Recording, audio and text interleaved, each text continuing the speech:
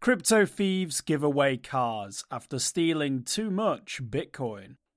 Criminals behind a UK-based Bitcoin scam bribed authorities, bought luxury properties with suitcases full of cash, and handed out thousands of pounds to people in the street after making, quote, more money than they could spend, end quote. As reported by the Manchester Evening News, the gang was jailed this week for between 6 years and 18 months after exploiting a loophole in an Australian crypto exchange to steal £22 million, $26.9 million in Bitcoin.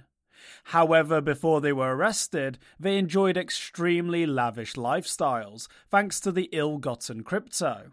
Police reportedly recovered 445 Bitcoin, luxury watches, cars, property, designer goods, and a £600 wine cooler.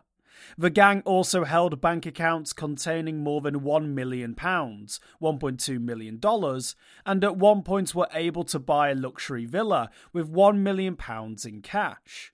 The deal was carried out in the back office of an estate agent with the funds handed over in a suitcase. They also gave more than £60,000, $73,000, to corrupt officials to ensure the scam could continue.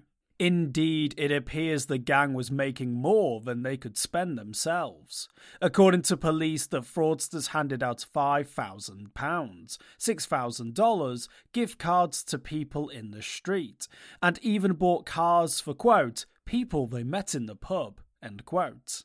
Authorities say the Blackpool-based gang worked with a UK national based in Dubai to convert their stolen crypto into cash.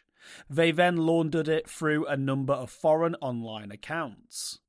Detective Sergeant David Wainwright of Lancashire's Police Fraud Unit said, quote, the scale of the fraud in this case is absolutely staggering and led to the suspects literally having more money than they could spend, end quote, via Manchester Evening News.